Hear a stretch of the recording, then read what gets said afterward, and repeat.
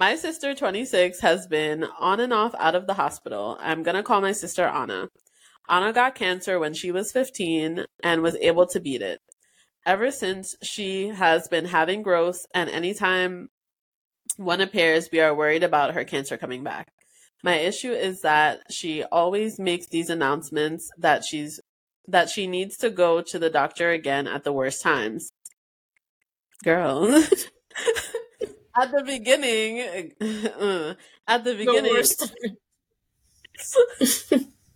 like when I need a mani-pedi, like bitch.